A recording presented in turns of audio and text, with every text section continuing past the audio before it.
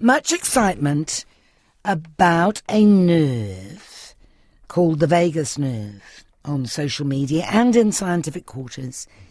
It's one of 12 cranial nerves, and it's the longest. It runs from the brain stem to the colon, and it's part of the autonomic system, unconscious functions like breathing and heart rate and digestion. And now, vagus nerve stimulation promises a breakthrough in reducing inflammation.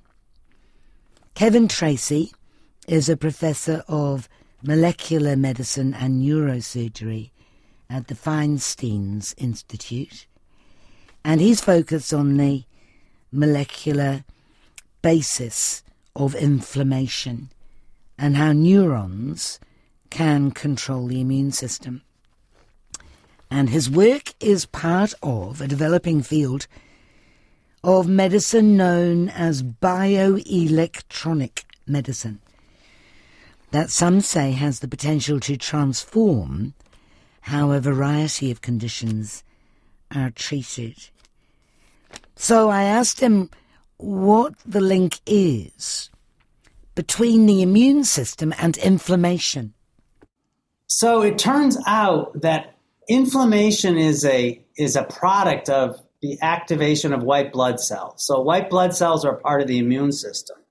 And if white blood cells encounter an injury, like a cut on your skin or a trauma to your soft tissues, or if white blood cells encounter a bacteria or a virus or during an infection, either an injury or an infection can activate white blood cells. It revs them up. And when white blood cells get activated or revved up or turned on, they start producing molecules that actually cause inflammation. Inflammation is redness, it's pain, it's swelling, it's the loss of function that occurs when you have an injury or an infection that we've all experienced. And what my colleagues and I discovered is that signals from the brain traveling down the vagus nerve through your neck and into the organs of your body, those signals can actually turn off the white blood cells and stop the inflammation. That's the link. Is there any way that inflammation can be seen as part of the healing process? You know, you get a fever in order to get rid of the bugs. 100%. Inflammation is a critical part of healing. So, you know, Mae West supposedly said too much of a good thing is wonderful, but actually, as we all know, too much of a good thing may not be wonderful. Too much water can be dangerous. Too much sugar can be dangerous. And similarly, too much inflammation is dangerous. The right amount of inflammation, the proper balance of inflammation, is critically important to life, to health. The right amount of inflammation facilitates clearing of the infection in the case of bacteria and viruses, and the right amount of inflammation during an injury is critically important in healing the injury. So it comes down to balance and control.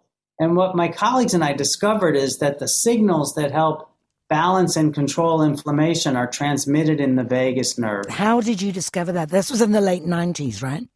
Yeah, in the late 90s, we discovered this by accident or serendipity, depending on your point of view. We were studying the effects of a molecule that we had invented, actually, to turn off inflammation. And we learned a great deal about this anti-inflammatory molecule, which turned off the production of the activation of white blood cells. But when we put this molecule in the brain of animals that had a stroke, we were looking for the drug in the brain to stop the inflammation around this stroke and to improve the outcome from the stroke. And it did that. We expected that.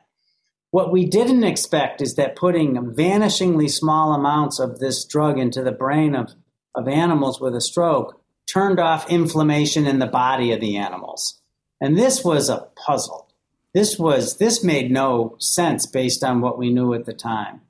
And so we worked on this for many, many months. How could a small amount of a drug in the brain turn off inflammation in the body? And we hit upon the idea of cutting the vagus nerve, because we thought maybe the signals were traveling down the vagus nerve.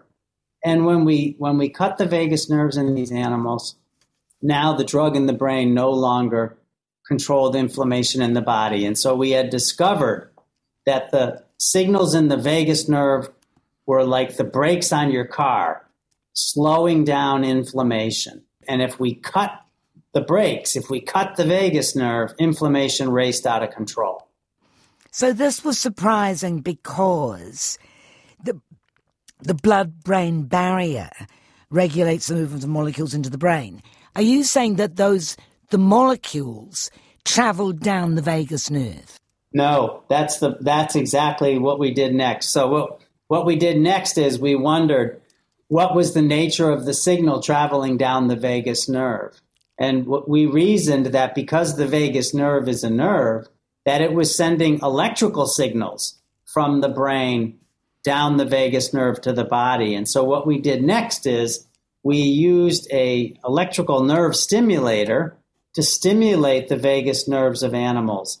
And when we did that, we discovered that electrically activating the vagus nerve turned off inflammation in the body. And that's a paper that we published in Nature in the early 2000s. And that really started this whole field of bioelectronic medicine. And this is what you called the inflammatory reflex, is it? As a neurosurgeon, I knew that nerves don't operate of their own accord, if you will. The way the nervous system works is that the sensory nerves, afferent or afferent or sensory nerves, react to changes in the environment, in the internal environment or the external environment. The external environment would be responsive to your senses, sound, light, taste. The internal environment activates nerves that you're not aware of, but are activated from changes in blood pressure and heart rate and oxygen content in your blood. These sensory signals are constantly being fed into the spinal cord and in the brainstem. Once these signals arrive in the brainstem or the spinal cord, they activate motor signals that return to the organ or to the body to maintain balance or homeostasis. And so, having discovered, if you will, by serendipity, that electrical signals in the vagus nerve turn off inflammation, we reasoned that the signal to turn on the off switch must be inflammation. And in fact, we've since proved that hypothesis because inflammation turns on sensory or afferent signals in the vagus nerve, which in turn activate the motor signals that turn off inflammation. And that's what we call the inflammatory reflex of the vagus nerve. So in 2016, you and your colleagues published the results of a study of patients with rheumatoid arthritis, which is an autoimmune disease, and the immunosuppressive drugs hadn't helped them. What did you do? Well, in 1998, I wrote on the back of a napkin the idea that if the inflammatory reflex of the vagus nerve can turn off inflammation and block a cytokine, a white blood cell protein made by macrophages and other cells called TNF, which is a cytokine, I reasoned that it should be possible to use electrically activated devices, vagus nerve stimulators, to treat rheumatoid arthritis and Crohn's disease. And the reason that I proposed that invention is because I knew in the 1990s that drugs to treat rheumatoid arthritis and Crohn's disease act by blocking TNF and other cytokines like IL-1 and IL-6, which we learned later. And so as for 20 years, we proposed using vagus nerve stimulators in patients with rheumatoid arthritis. And in 2016, we published those results. Now that clinical trial was led by and sponsored by a company called SetPoint Medical that I co-founded. And the clinical principal investigator and senior author on that paper was a rheumatologist from Amsterdam named Paul Peter Tak. And the first author, Frieda Koopman, was his student. Now she's a full professor, of course. And so those results were game-changing. those results were first to show that you could apply a vagus nerve stimulator to patients with a severe autoimmune condition called rheumatoid arthritis, and that they could benefit clinically, have decreased pain and swelling in their joints and limbs using electrons as the primary drug. What's the advantage over drugs? I mean, I understand that drugs for those kind of diseases are immunosuppressant, and so they have the side effects mean that they leave people vulnerable to other diseases.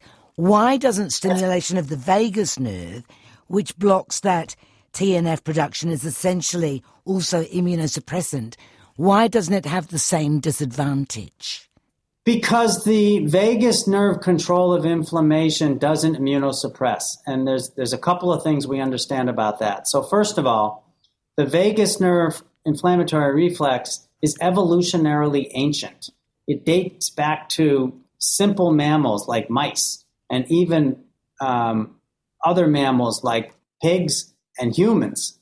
And so the fact that evolution preserved this reflex is because it is a quote-unquote natural or inherent property of the nervous system and the immune system. Evolution doesn't retain things that are bad for you unless they are outweighed by significant advantages. So that's a statement of fact, is that we have not observed immunosuppression in either the clinical trials that we've done so far or in the animal experiments that we've done so far. And now this is going back over many, many years. The second thing we know is that vagus nerve stimulators have been implanted in at least 125,000 humans to treat epilepsy and other conditions. And in none of those conditions has immunosuppression been revealed to be a problem. So we have a 30-year clinical experience with vagus nerve stimulation that's been studied for its side effects and complications, and it's proven to be quite safe. So when you ask about the difference between a vagus nerve stimulator for treating a chronic inflammatory condition versus a biologic agent that targets a cytokine, you're looking at cost differentials from between, say, for example, $50,000 perhaps for surgery and for a device, maybe $100,000 once versus $100,000 every year for the rest of your life. And you're looking at an immunosuppressive drug that has a black box warning, which means potentially the side effects are very serious and possibly even can be fatal, versus a 30-year clinical experience with vagus nerve stimulation where there's no black box warning. So frankly, in patients I've spoken to about this very point, patients today are moving towards the idea that if a biologic helps them and they can afford it without bankruptcy, great. But if the biologic doesn't help them and it only seems to help about half of the patients, then possibly the next step in it someday, after all the regulatory approvals are in place, someday it may be that they go to having a device implanted once for life. And those are the kinds of questions that we're studying and trying to understand now. I'm talking to Professor Kevin Tracey about his work on the vagus nerve. I've just seen a New Scientist article, and the headline is, "Unraveling the Secrets of the Vagus Nerve Will Revolutionise Medicine." Would you agree with that?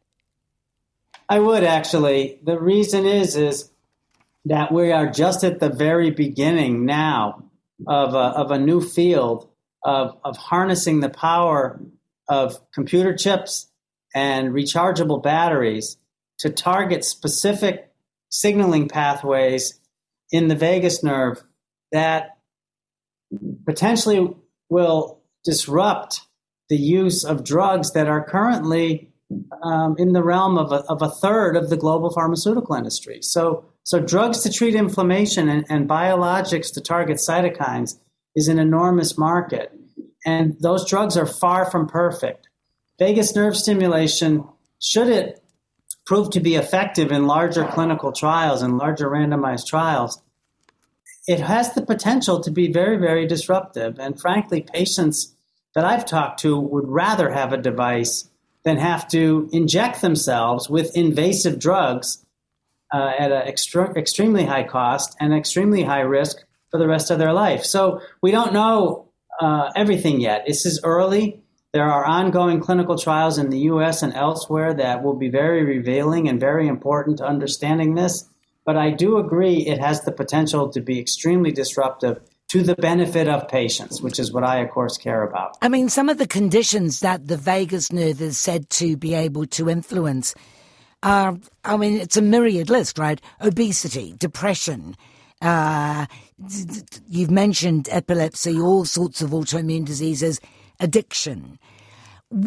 How do you know which bit of the nerve affects which bit of the body, or is that not a relevant question?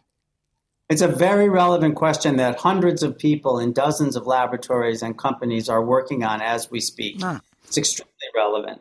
So when I see those lists of myriad conditions, the first thing I do is break the list down into bite-sized pieces by cutting it in half.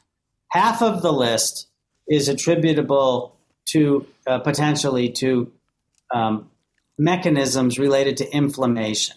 And the other half of the list, we don't know the mechanisms for why vagus nerve stimulation appears to have some effect. And in this modern era of science and medicine, it's critically important that we focus on unraveling molecular and neuroscientific and anatomic mechanisms to the extent that we possibly can, because from understanding the mechanisms by which vagus nerve stimulation modulates the disease, we can apply it more specifically to patients, and we can perfect it, and we can do it optimally. When you don't know the mechanism by which the vagus nerve stimulation is potentially conferring benefit, and a good example of that might be depression or even epilepsy. Despite the fact that it's been put in 125,000 people, we don't know the mechanism for why vagus nerve stimulation confers benefit in about half of the patients that it's used to treat epilepsy, drug-resistant epilepsy. Well, if you don't know the mechanism, you don't know why it only works in half the patients, and we don't. On the other hand, with inflammation, we have been able to take this very complex vagus nerve. There's actually 80,000 fibers in the vagus nerve on each side of your body. So you have 160,000 vagus nerve fibers. And we've been able to trace the signals that control inflammation down to the spleen, and we estimate it's a few hundred to a few thousand of those fibers. And we're able to activate that small number of fibers because we use a very small amount of current. And so we're not activating all 160,000 fibers. So we're beginning to get a level of precision to treat inflammation because we understand the mechanism. And so that's really the step that we're in now, is breaking down the diseases or the clinical syndromes into those in which we know the mechanism, those in which we don't know the mechanism, and in developing methods to study those mechanisms. That's the critical step. It's about doing more science and doing clinical trials when we know the mechanism. In the meantime, you can go on TikTok and find vagus nerve hacks. You can buy transcutaneous stimulators to DIY a better vagus nerve. Can't do any harm, right? Or can it? It can. No, I have to say that there's a lot of information out there that is potentially misleading, and some of it's potentially dangerous. And people seeking for self-care, self-medical care, or self-help should check with their physicians about what's appropriate and what's safe for them. It comes back to what we were just talking about, which is, where do we understand the mechanism? Where does the evidence support pursuing either this experimental path or this clinical development path? And where do we not know enough about even the basic physiology of breath holding or taking a cold shower or meditating to understand what the role of the vagus nerve is in the potential intervention? So this is my plea that people not believe everything they read, and that they talk to their physician before running after this, that, or the other vagus nerve, either self-help or intervention. Now, some of it may be based in very good science, but some of it is probably not. And sorting through that is really the job of investigators, scientists, and physicians now who are working the problem. There's a lot of people interested in this, and we are interested in finding out the answers, but we don't have all the answers yet. There's a procedure in which all or part of the vagus nerve is removed. Why would you do that, and what are the effects of doing that? There's no procedure for removing all of the vagus nerve. Many years ago, there were procedures developed to cut branches of the vagus nerve that project to the stomach because those branches are responsible for controlling the production of gastric acid. And so it was used as a treatment for ulcer surgery. But it's fallen by the wayside with the realization that ulcers are actually not caused by those branches of the vagus nerve. Ulcers are actually caused by infection from a bacteria, and they oftentimes can be treated with antibiotics. So it's actually interesting. If you cut both vagus nerves in the neck, it's potentially fatal. And if you cut the branches of the vagus nerve that go to the voice box, you can no longer speak. So there's no therapeutic use of cutting the vagus nerve anymore. You mentioned the cold water business, which is quite in vogue. Wim Hof, the Iceman, reckons that he's controlling inflammation. And you've had some dealing with him, have you not? What do you say? So Wim Hof is a proponent of a breath holding exercise and of cold water submersion and of meditation. And the physiology of cold water exposure or cold exposure ultimately leads to slowing the heart rate. And slowing the heart rate is accomplished in physiological mechanisms by increasing signals through the vagus nerve. But cold water submersion and breath holding can also activate other nerves besides the vagus nerve. And those nerves are associated with the fight or flight response.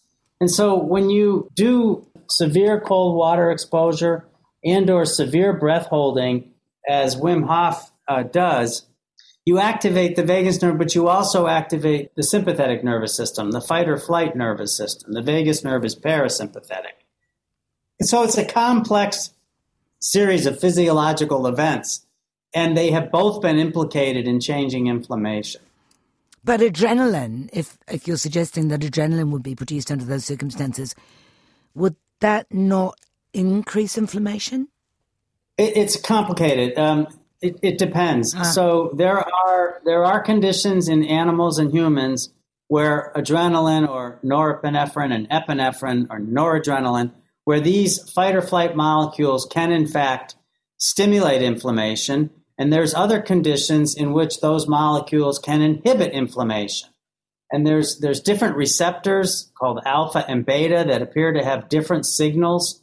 The alpha and beta family of receptors both respond or are activated by adrenaline and noradrenaline, but the alpha receptors tend to increase inflammation and the beta receptors tend to decrease inflammation. So how it's all working in a given individual at a given time with a given amount of temperature change or a given amount of breath holding is not known.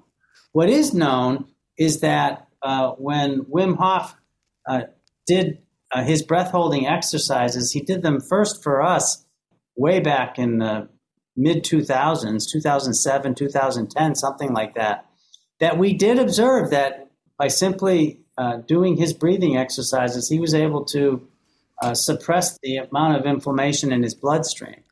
He then went and worked with Peter Pickers in Amsterdam, and they published their findings in the Proceedings of the National Academy of Sciences, that his breath-holding method modulates and decreases inflammation. And I find that very, very interesting and very intriguing. I do know that we don't completely understand it. There's evidence that the sympathetic nervous system is activated by these methods, and it's possible that is the means by which, or the mechanism by which, the physiological responses inhibit inflammation. But it's also possible that the vagus nerve is being activated in those conditions and we just don't see it.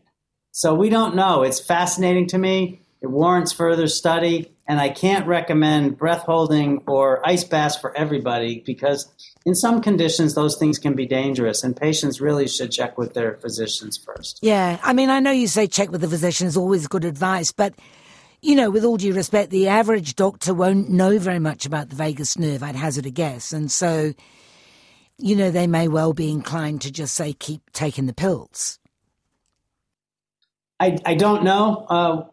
I can't speak to what the average doctor knows or doesn't know. I do know that the interest in the vagus nerve and in basic physiology around these questions is of tremendous interest to a lot of researchers and to a lot of individuals developing therapeutic strategies. The company that I co-founded, SetPoint Medical in the United States, is hopefully nearing completion of a very large clinical study implanting a vagus nerve stimulator in patients with severe rheumatoid arthritis.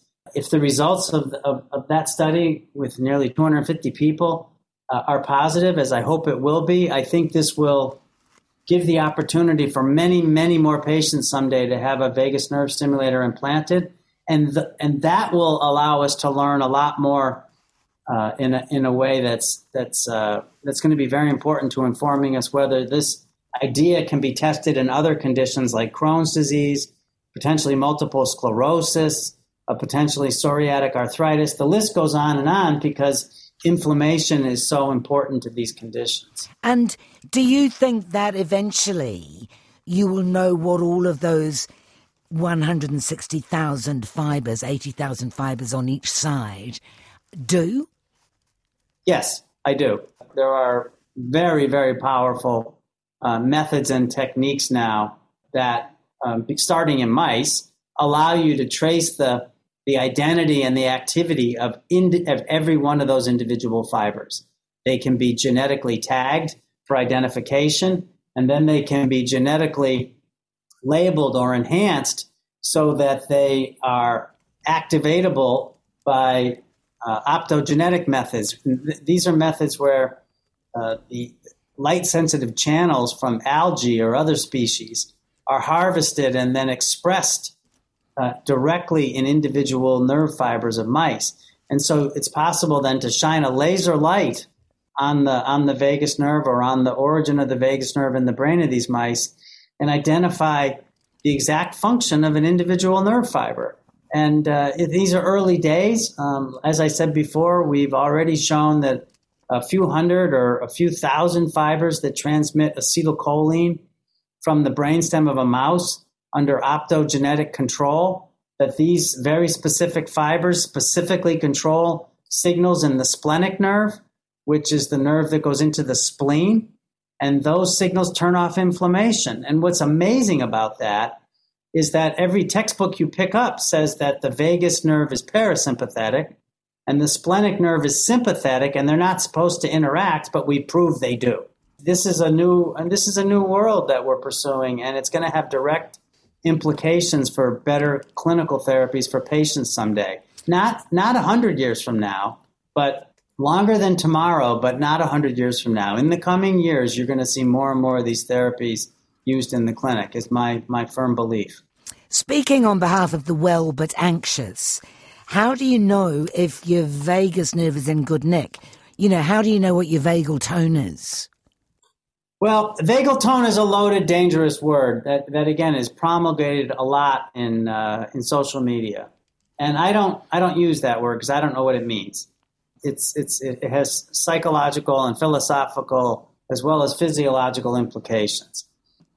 Let me turn your question back around and say, what is it we can be sure of that we can measure that the vagus nerve is doing in humans? And that one thing is slowing heartbeat. So if your heartbeat is slow, that's a very good sign that you have very good vagus nerve activity. That's probably as close as you get to a gold standard. And if you think about that for a minute, conditions of health, people who are very fit, people who exercise regularly, and eat healthy diets, they tend to have slower heartbeats or pulses than people who are less fit and don't exercise. And so that's probably a good place to start. is to optimize your lifestyle through diet and exercise and getting enough rest to keep your heart rate nice and slow. That's a sign that you're taking care of your vagus nerve. At the other extreme, we saw during COVID that some COVID patients developed infections in their vagus nerve that could be visualized by MRI and by ultrasound. And there's reasonable evidence. It's still being studied. It's not final yet, but there's reasonably decent evidence suggesting that damage to the vagus nerve in some patients underlies the long COVID or the long haul COVID syndrome. And so there's tremendous interest in your question, and we don't have all the answers. And that was Professor Kevin Tracey, who's a professor of molecular medicine and neurosurgery at the Feinstein Institutes for Medical Research in Manhasset, New York.